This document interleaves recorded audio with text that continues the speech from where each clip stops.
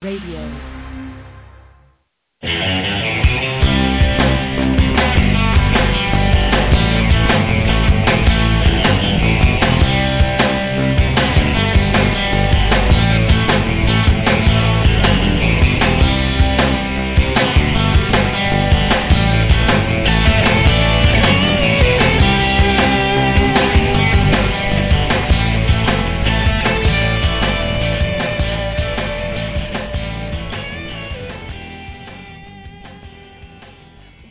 Good evening, everyone, and welcome once again to Madam Perry Salon, the podcast that loves you. I'm your host, your groove mistress and spiritual advisor, Madam Perry, but you can call me Jen, Jennifer, JP, Perry. I don't care. I'm just happy that you're here and happy that I'm here too. Hey, we've had so much fun. And by the way, thanks to everyone who's been listening, subscribing, downloading,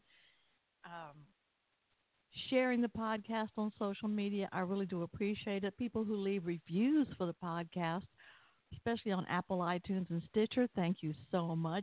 And if you haven't subscribed yet, there's several ways you can, or several places to subscribe, whatever your preferred podcast platform is, whether it's Stitcher, iTunes, Podbean, whatever.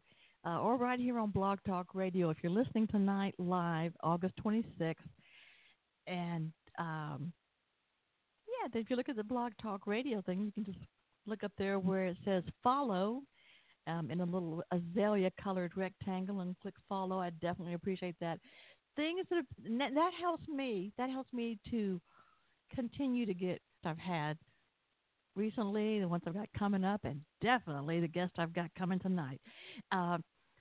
By the way, a couple months back, I had a show with two people. It was the poet, Julie Blomeke, and crime fiction writer, Matt Coyle, who that man is on fire.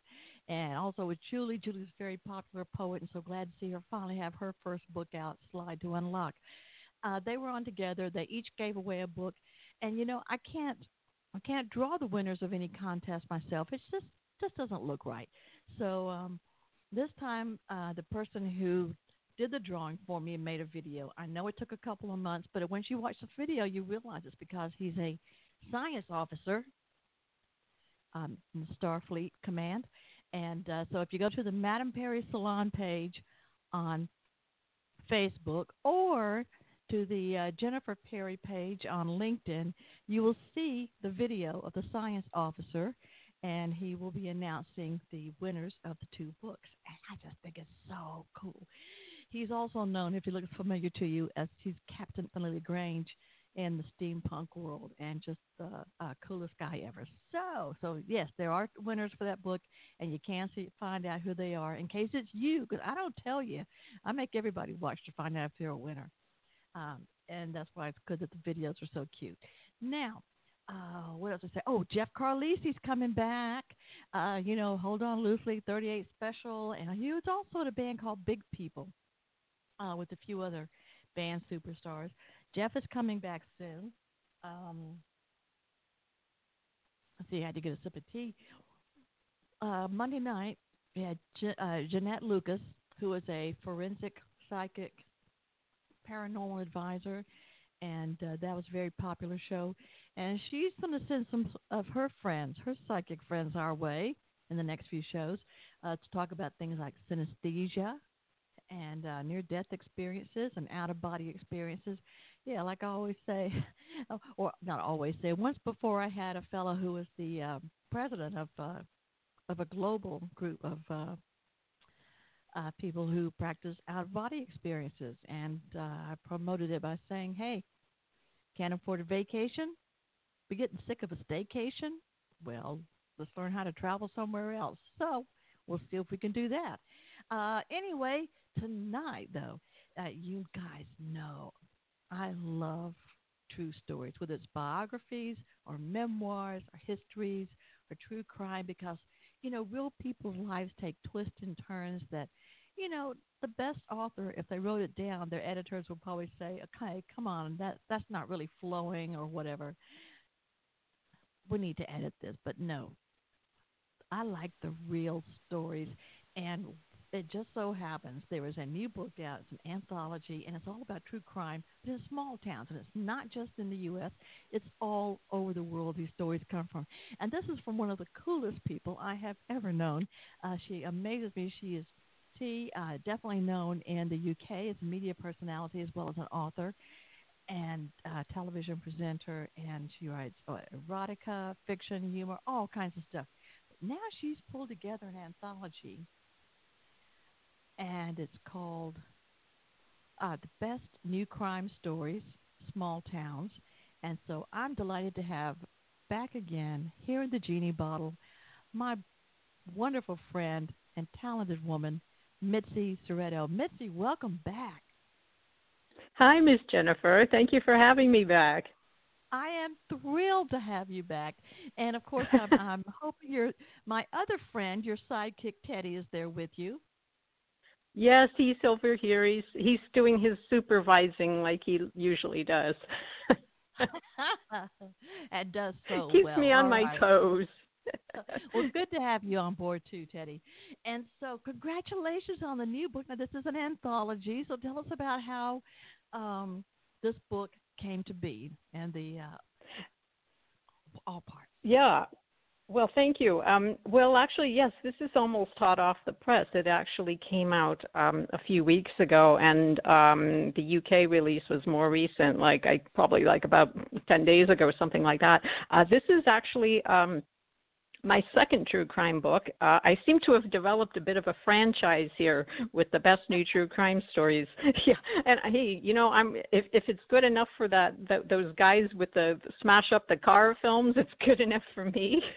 Heck yeah! So So this one, I think we were actually when I was on your show when I had the serial killers book out. So this is really nice that you invited me back for the small towns version. Oh, I am thrilled to have you back. So yeah, you are. I always want to get on the list when you're on tour. You know that. So. I know we've got a history. Yeah, I definitely want to be included because everything you do is always exciting no matter what genre, what capacity, how it comes together. Now, the thing about this, and normally when I read true crime, of course, normally you get the books that are, it's one story and it goes in the background, the backgrounds of the families, the people involved. So you get an idea of where they come from, what might have shaped them to be who they are, and make the decisions that they make. But these are all, it's like one case per chapter, and yet, as a devotee of the genre, I find that it's like packing it into this like a full bite-sized nugget, but it doesn't leave anything out. You don't feel like it. The stories all do tell you, give you the background you need, but somehow it just tightens it all in there. So tell me, these stories come from around the world, and they focus on small towns only, worldwide, but small towns. Why did you choose small towns for this? Well, I actually had a number of ideas for stories in the series, and I did a bit of an informal Facebook poll, and I gave a choice of two different subjects for the second book, and this one just won out slightly over the last one. I'm not going to say the last one because I'll keep it on the back burner for perhaps another volume. But I think the whole idea about small towns and true crime in small towns is fascinating because I think a lot of people have an idealized image of small towns, particularly in the United States.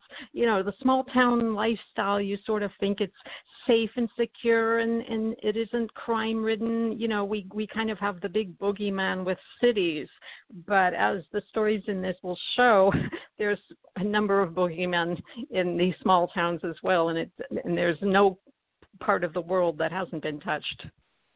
Mm-hmm. So, yeah, because I've found such a variety of locations. So tell me, how did you pull together the authors?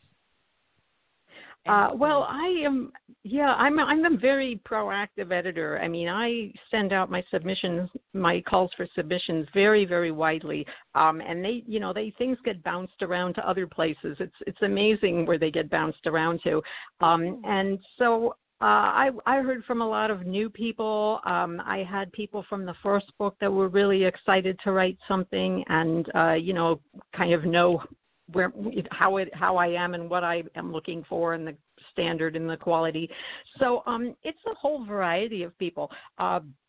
I mean, I got in some surprises. I mean, I had an author that I'd never worked with before from Trinidad and Tobago who sent a story, and she'd seen the submissions called Posted Somewhere.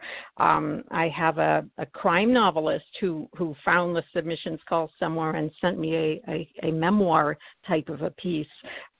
So it's just really interesting group of people, interesting backgrounds. They're not necessarily all true crime writers. Like I said, they could be crime fiction writers. They could be other type of writers. There's people who have done more horror kind of writing.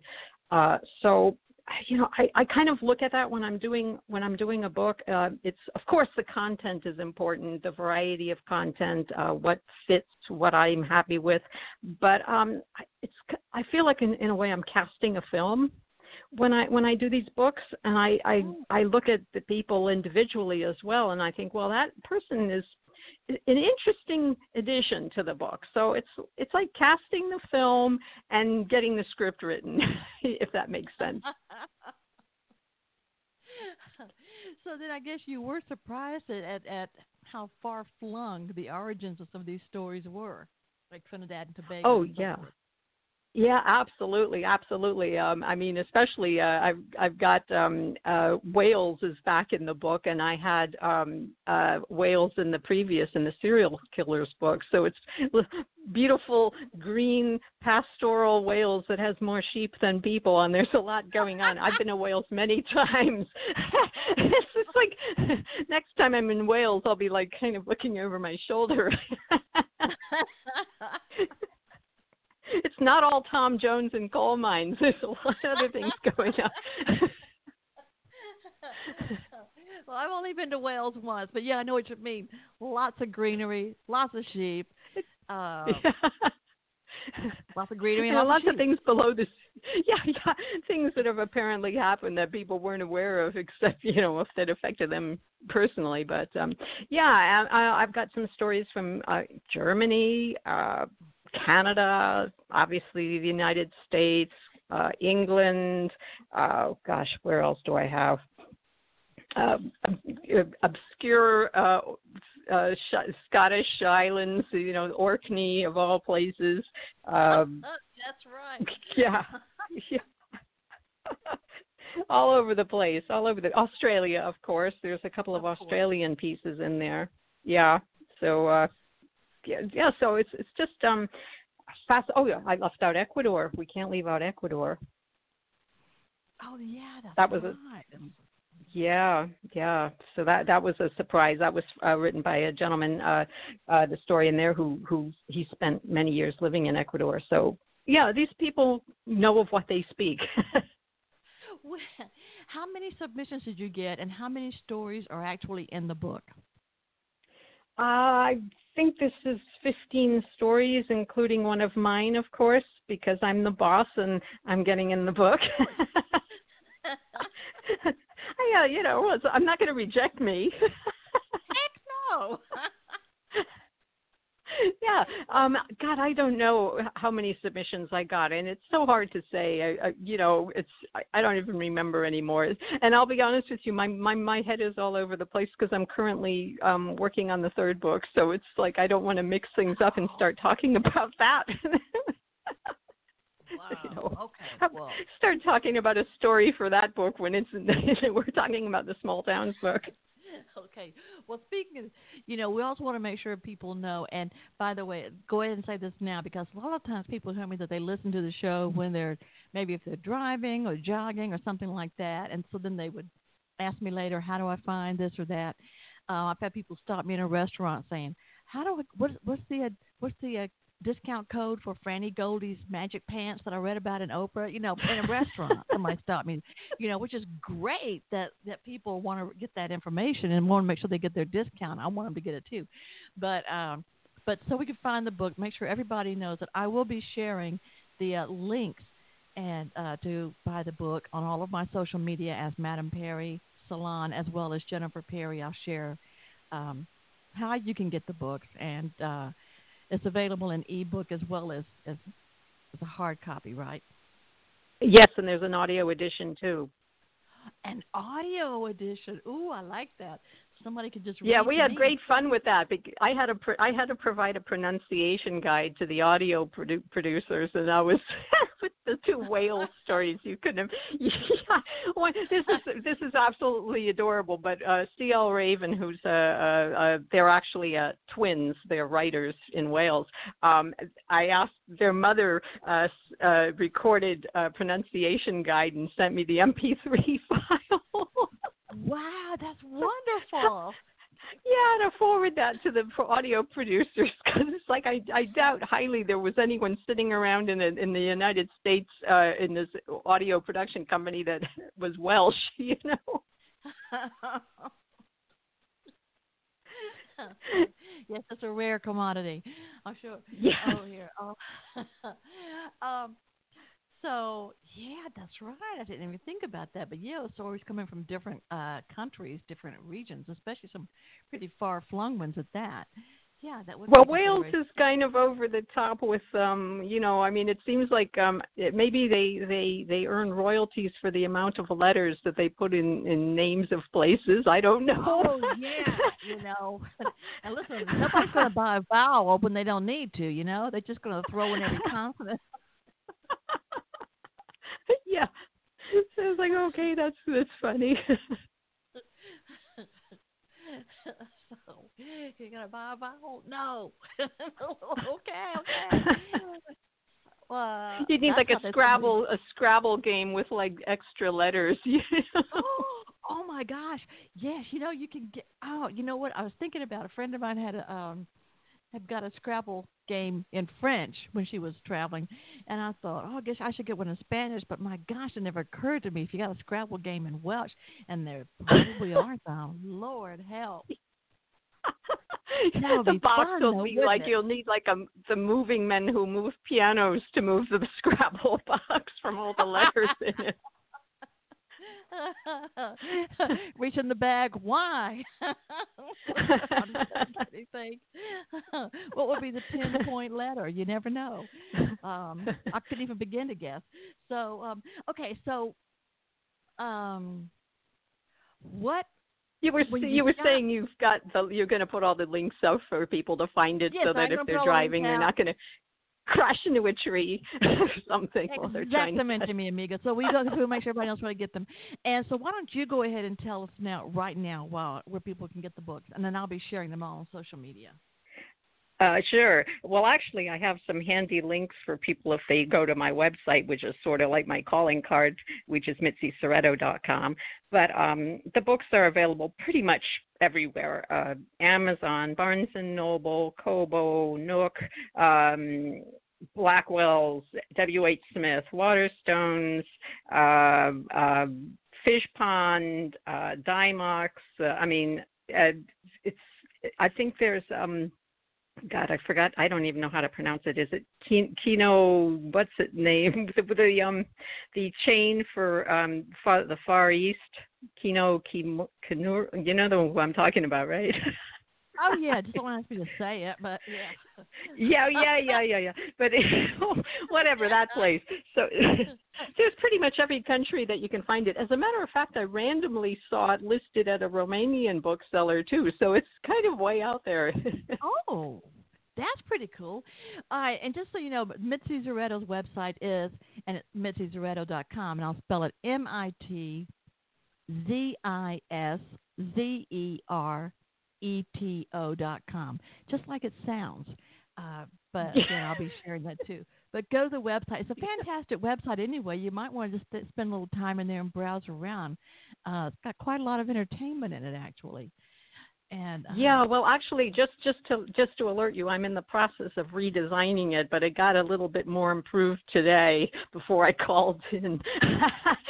but as far as yeah, it's like I'm like, oh, this looks really good. I feel like I've achieved something today. But just to mention about the entertainment, I've been doing a series of Facebook Live events with contributors, both from the best new true crime stories, Small Towns, and from the Serial Killers volume. So there are now 9 videos, and I basically chat and interview one-to-one with contributors. So those are great fun, and you could learn about the people who have written these stories, learn about the stories, and just, just see who's behind the stories. Okay, fantastic. Also, I'm going. Hey, guess what I just found? Just what I just found. What? If you go to shop4megastore.com, you'll find a Scrabble game in Welsh. Did you find one? Yes, I did. Oh, cool. I had to find out. Hey, and because, like I tap my head and go here today, gone today. So if I didn't look for it now, I wouldn't find it. But I know Ted, I think I can feel Teddy rolling his eyes at me right there, like, what a waste of time, but. No, Teddy loves Wales, and, he's enjoyed his times there. Okay. Yeah. Why are you laughing? He's been all over Wales. It's true. He's been all over the place. He's been the everywhere. Only place. Yeah, the only place we didn't get was Aberystwyth. If I said that right, I think I did. We've been to Abergavenny. Sorry, I'm going to throw out all these things now.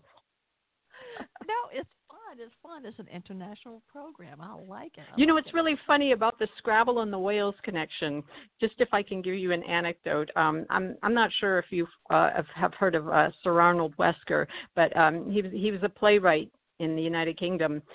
He was especially known for what they called kitchen sink dramas, and he did a lot of plays that were actually televised in Wales and in Welsh. So he had a thatched cottage in Wales, and somehow or other he came across me, and he invited Teddy and I to visit him at his thatched cottage, and we ended up playing Scrabble after dinner, and it was really funny because here we are, we've got a guy who is a playwright and who was knighted by the Queen, and here's me, and we're both cheating, and It's great. It might have been the wine. I don't know. It might have been. But he was like, he was saying, well, okay, I'll let you get away with that. And then I'm like, yeah, okay, you can get away with that too. But it was in English, though. It wasn't a Welsh Scrabble game. All right, because I was going to say if it was Welsh, I know you spent a lot of time there. You could probably, how could you tell if he was cheating? I mean, you could probably tell to an extent. I know you've got that skill. But yeah, I would not have known. Such great stories. I can't wait till everybody can get out and play again. We should have a Mitzi Szereto con, because you need to have your own con, Mitzi. That's all there is to it. A Mitzi and Teddy con, and just gather all your people together, and we'll just have a big pajama party in a hotel and read stories and oh dear, I think we may be waiting a while for that. Play your TV show on the screens around. Have your TV show, Mitzi TV up, and all kinds of things. And I think that's actually why I started the Facebook Live events for the true crime stories. That came about when I had a book signing canceled in Canada. And I'm like, well, there must be something to do besides that. And then I came up with this idea about doing the interviews with my own contributors. So even if we ever come out of this, I'm going to keep doing them. I think they're great fun, and I think people enjoy watching them. I hope.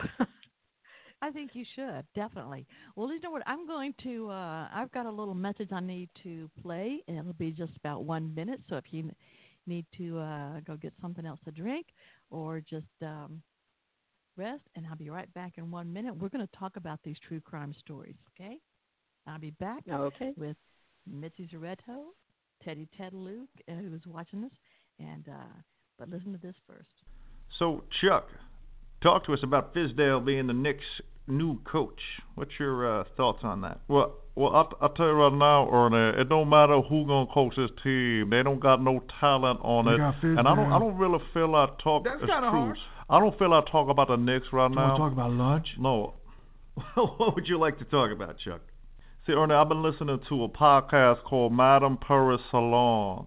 And I think Jennifer Perry, she's a great host. I mean, she got all these bestseller authors, Rostov, all the comedians. What about people that don't have rings? Here we go again. Real funny, real funny. But I think she's great, and I think people will love her show. She got a great laugh. She make the laugh come out of nowhere, like an eagle come in there and just steal the whole show. It's a beautiful thing. It's not terrible.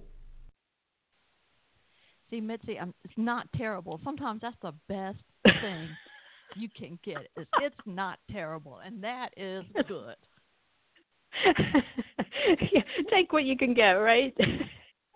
I will. I have to. Okay, so I can't imagine. I imagine that while you're getting the submissions for the stories for your new book, and this is, folks, the best new true crime stories, small town. I guess I just imagine that you probably get a lot of really good ones. It makes it more difficult. But can you tell me how the stories that are in there for people listening, I just kind of want you to really, reel them in.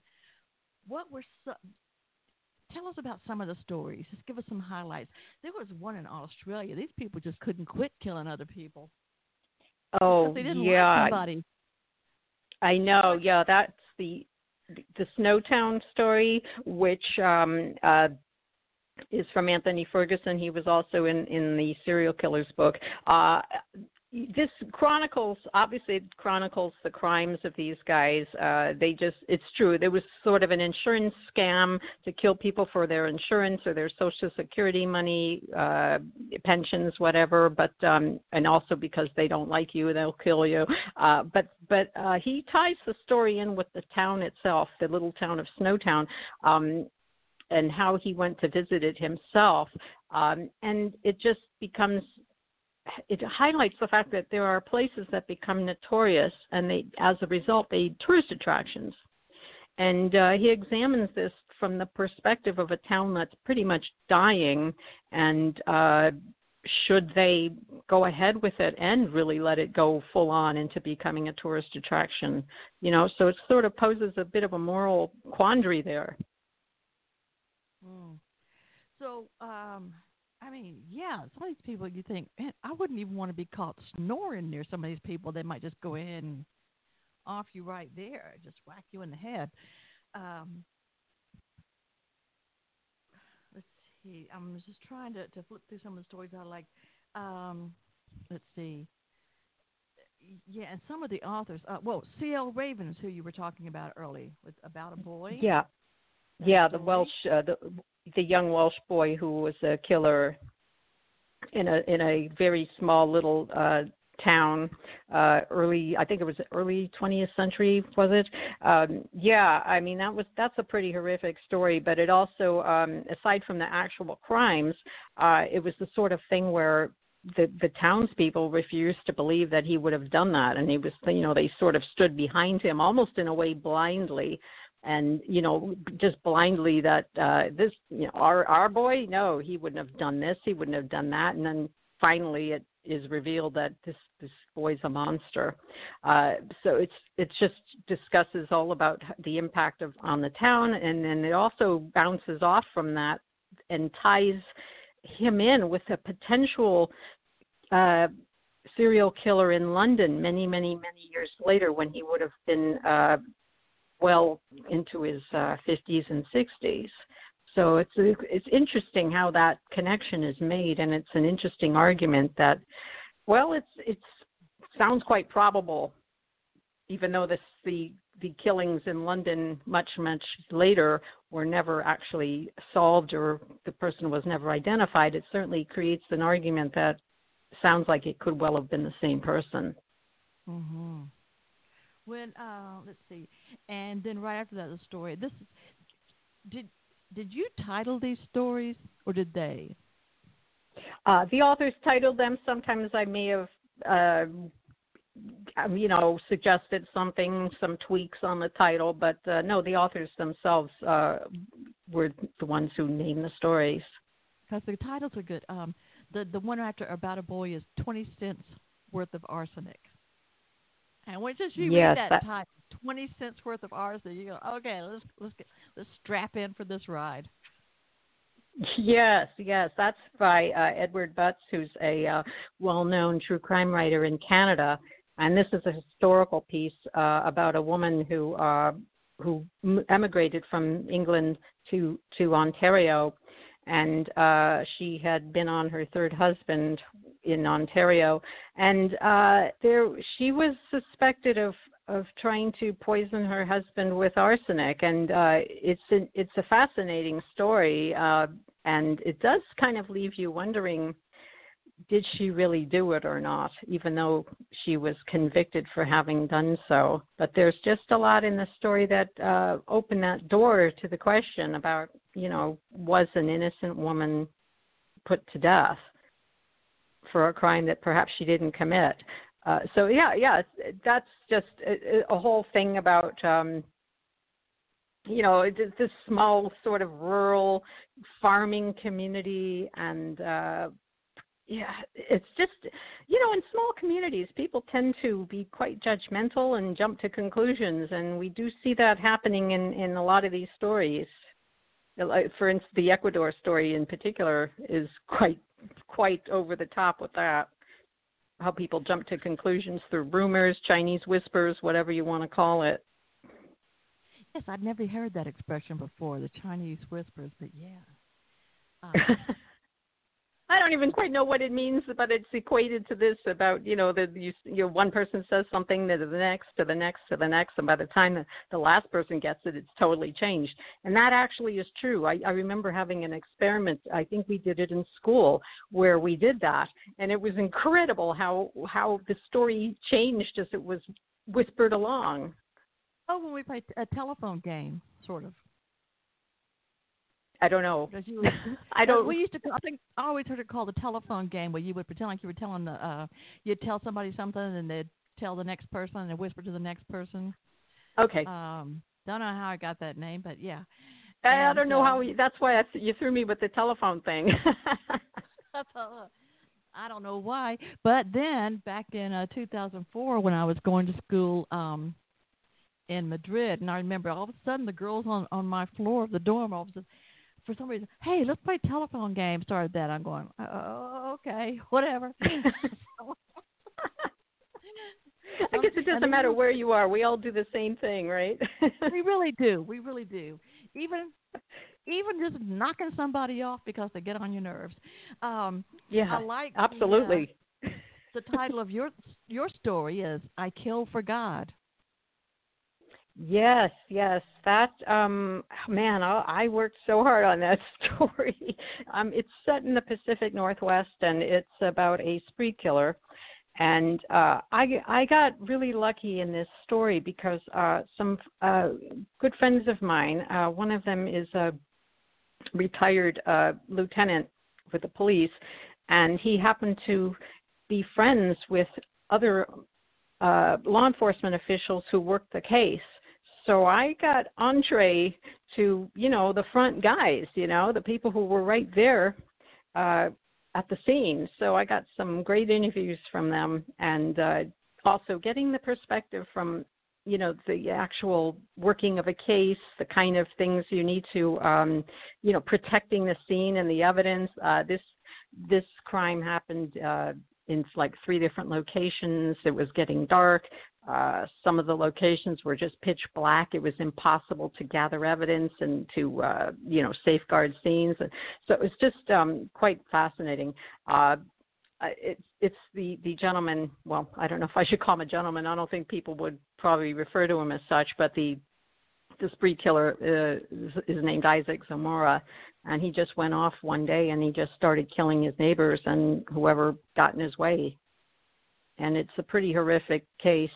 And it's not over yet. I mean, even just before I finished the story, there was another court case related to the case. Even though he's locked up, he keeps appealing, or he keeps trying to change this, change that. So it's just constantly evolving. Wow. Yeah, you're right. Some of these things just kind of go on. And it's like the situation also with About a Boy. There are always situations where But people will deny, well, that person wouldn't do it. That person couldn't possibly. We know them. They go to our church. They couldn't have done that. Mm-hmm. And that's when things sort of go on and get weirder and sadly more dangerous. I'm just going to read a couple of the titles coming up. And by the way, if you're listening live tonight and you want to call in and ask Mitzi a question about writing or about true crime in small town, or the new book, The Best New True Crime Stories, Small Towns, the number is 646-716-9922. That's 646-716-9922. Toll-free call in the continental U.S. Or if you can't make a call for any reason, but you have a question, you can always message it to me on Facebook, either through Madame Perry Salon or Jennifer Maudette Perry. Okay, I'm going to read some of the other titles. Because each title itself, to me, is a very enticing invitation to the story. The Black Hand and the Glass Eye of Earl Lamart, a killer's perspective. Was that Earl Lamart, or how do you pronounce it? Yeah, I think so, yeah. Earl Lamart's a small rural town in Central California. Oh, okay. The Voodoo Preacher, La Bella Elvira, Murder in the Tuscan Hills, The Dentist, and the Dairyman's Daughter. That almost sounds like one of those bad jokes starting off, but apparently not. The doctor, the dentist, and the dairyman's daughter walk into a bar, but no. And of course, in the home of a cannibal, which we don't think about cannibals in their homes, but yeah, in the home of a cannibal. But yeah, touch on some of those stories if you want. Oh dear. Well, hang on. I'm just glancing back at the Black Hand and Glass Eye. Was that the one? I can't see too well today. The Early Mart piece is a really fascinating piece.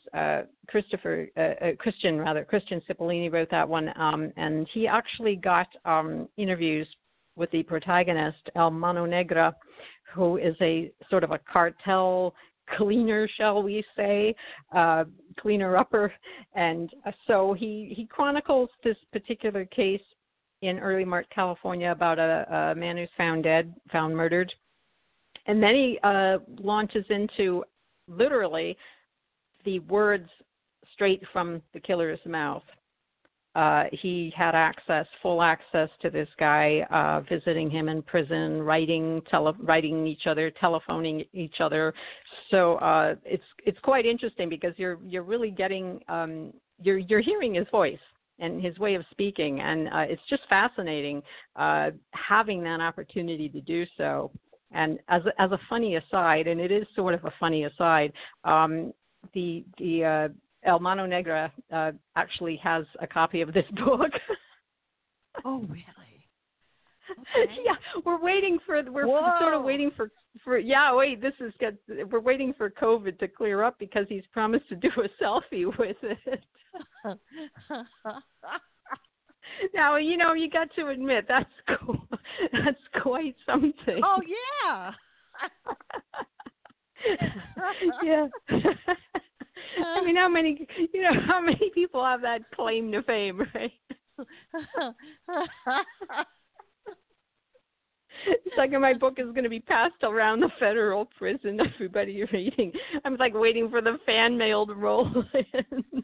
Hey, as long as they can't get out and get to you, and as long as they're paying for the copy, I say it's all good. Oh, exactly. They better well pay for the copy. I'll even sign it. Just make sure you paid for it. I have bills to pay. No pirated books. So you buy it. No pirated. Mama's got to keep the water on and got to keep the internet on so she can keep on writing and sending out books. I know. I gotcha. Exactly. Oh, man. Let's see what else I can refer to. In the Home of the Cannibal, that's pretty shocking. That's probably the most shocking story in the whole book. Joe Turner, who's a writer from the UK, he visited the home in Germany of a man who actually was a cannibal. This fellow advertised to find someone that he wanted to cannibalize. And believe it or not, there were people out there who wanted to be cannibalized. No. It's strange. I know. It's it's just incredible. There are some websites devoted to this. I mean, a lot of it is role playing and fantasy, but the guy in the story actually found someone, and so Joe creates the story where he'll be he like I said, he visited this house. It's an abandoned house in this tiny little spot in Germany, and the house is just there. He walked around. He went inside. He went room to room. So in the story, he'll be describing a room, and then he'll discuss what actually transpired in that room, and then he'll be moving through the house to a different room, and again discusses what transpired in that room. It's just like a very twisted tour, it's quite amazing. And it's just amazing there was actually someone like this. I mean, we hear about, Hannibal Lecter, the fictitious character, but there really was a sort of a Hannibal. It's the only thing in the case of this particular case, it was reciprocal. He didn't prey upon anyone. It was all, consensual. That is just so bizarre. Yeah, very bizarre. You've watched the IT Crowd? No, I don't think I've seen that. I don't think I fancied it. That's probably why.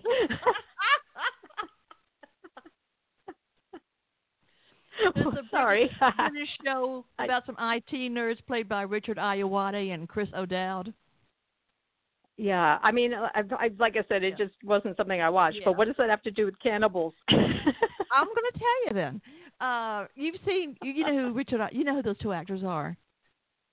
Probably not offhand, but I'm sure I know them. Richard Ayoade, he's also the gadget guy and stuff. Well, anyway, so he's trying to find some different things to do at his time, and so he answers what he thinks is a cooking ad.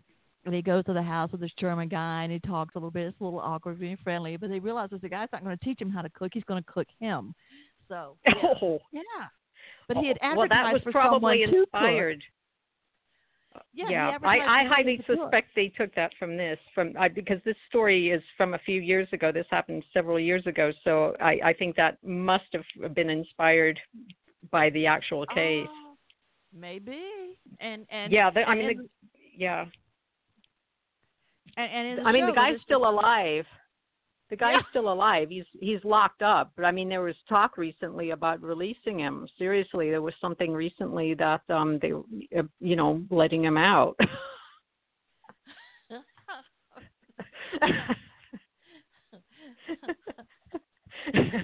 Would you want him as your neighbor? I don't think I would.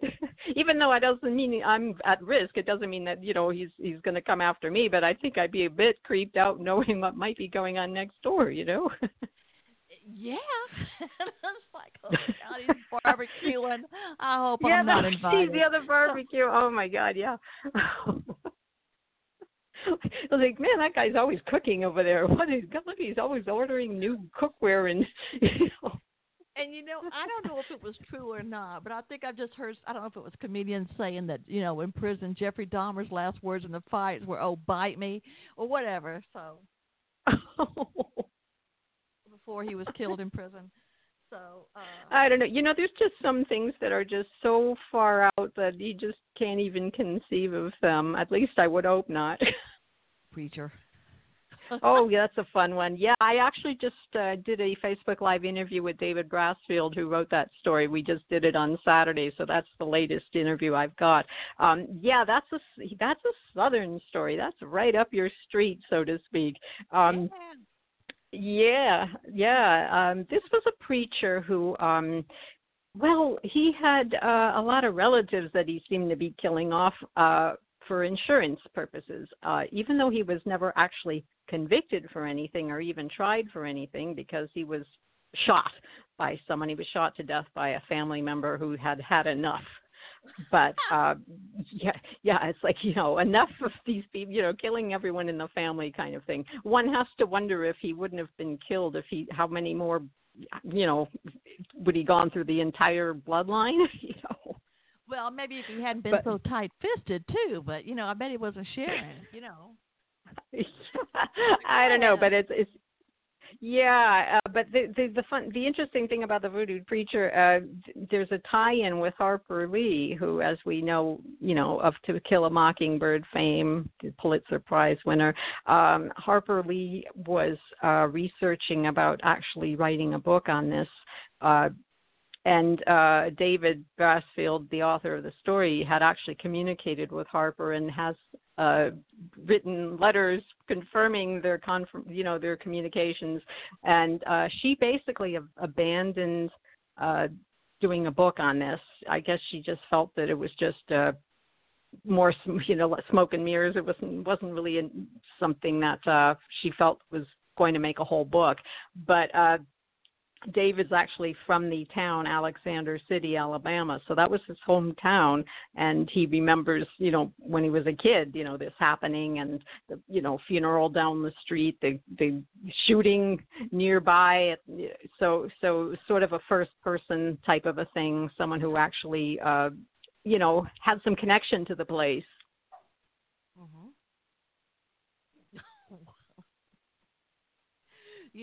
I was just reading how in that story, I was glancing back at it about the Voodoo Preacher, about how he kept a little white powder in his pocket.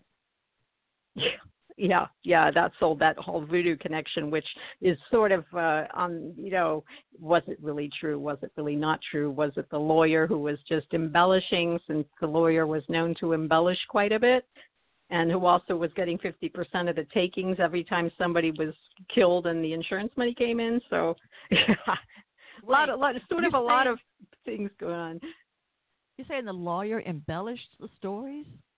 Well, it a lawyer seems as if embellishing stories? Yeah. There was the whole voodoo connection was kind of embellished, and Harper Lee basically concluded that it was, hogwash.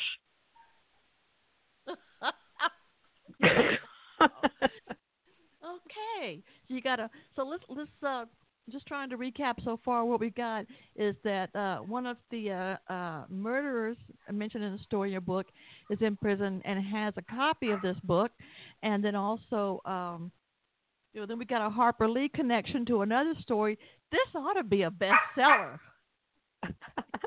Yes, it should be, and everyone listening should make it one. You're not going to find a book like that, and that's just a couple of things, folks, that we're just talking about now. You should get this: the best new true crime stories, small town, with the story by author and anthologist editor Mitzi Szereto, and it's what was from Mango Publishing, and you can look it up whether it's Amazon or whatever your favorite bookseller is, and get a copy. Get one for yourself. Yes. Get one for a friend. Get one for your friends in prison. Just buy books. Buy the book. Because if these are just the story. These are just things that we have talked about. Can you imagine what else is packed in this book? And let me say some of the best new true crime stories. I got to tell, I'd like to read a couple of, if you don't mind, a couple of the things from critics. Sure. On the book review. Yeah, this is from Dean Job from Ellery Queen Mystery Magazine. He says, these well-researched, globe-trotting, bite-sized tales are perfect for a lazy summer afternoon, especially at a time when it's much safer to travel through the pages of a book. That's good. Max Jakubowski said, Mitzi has a diamond eye for a good story and assembles her anthologies like carefully crafted pieces of engineering, regardless of genre. An editor with the Midas touch. Well done. I try. That's nice. That's nice. And yeah.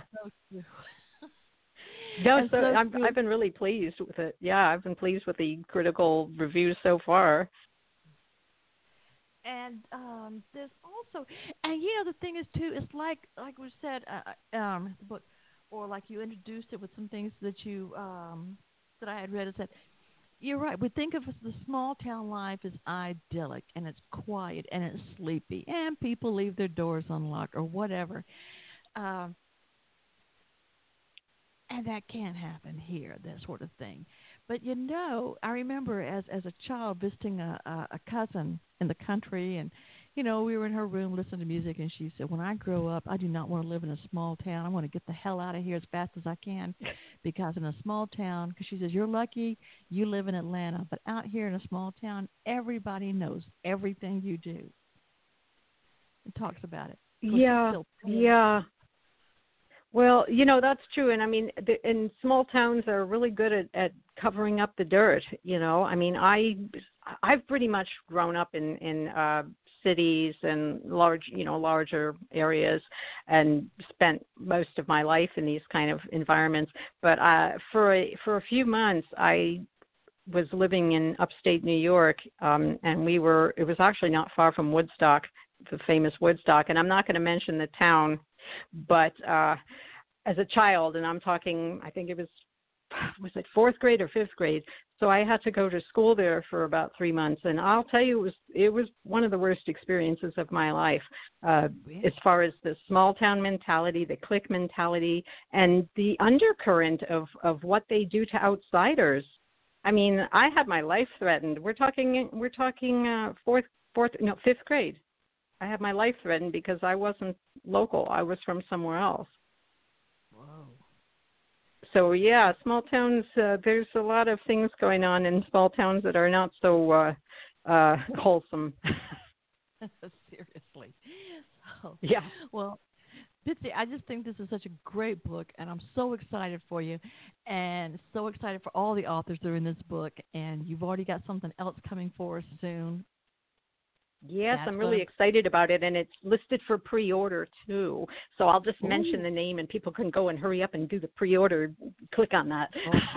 It's the best. Yeah, I'm spilling. The best new true crime stories, well-mannered crooks, rogues, and criminals. Ooh. All right. Yeah. Next year. And remember, too, you can always go to the website and check out all the different, all the titles there that Mitzi has for your entertainment. You're just an entertainment center in yourself. Oh yeah, I'm like a cyclone. Listen, between those true crime books, ladies, I'm just going to read a few titles off just off the list of books on your website. Best New True Crime Story Serial Killers, Ladies of Gothic Horror, Florida Gothic. Oh, God, I've got to get that. Oysters and Pearls, yes. Collected Stories. Huh? Do I have You need to. I know. You got to get it. I mean, look, people, Florida Gothic. I know. But it's like what somebody said. But people in Florida, they're not worried about murder hornets. They said our blood is half meth and half Mountain Dew. We're not worried about murder hornets. Let's see, what else? The Teddy's, the Thelonious T. Bear Chronicles, Rotten Peaches and Normal for Norfolk. Let's see, Wild Passions. See, I first came to know you years ago as not only from your TV show, but also from all of your erotic fairy tales, Love, Lust, and Zombies, Red Velvet and Absinthe, paranormal erotic romance. See, anything that's what I'm saying. You're just an entertainment center right there in yourself. So between you and Teddy and all the cool people that you know. So I'm just going to say again, one more time, the best new true crime stories, small towns. And I'll be posting everywhere where you can get this book. Mitzi, what do you want to say to people before we check out here? Oh, dear. I don't know. Haven't I said everything by now? Well, I suppose under the circumstances, I'd say to be safe and sensible, and maybe if everyone would follow protocols, we might live till 2021 and for my new book release next year. I think that's the best closing comment ever. And again, I love you.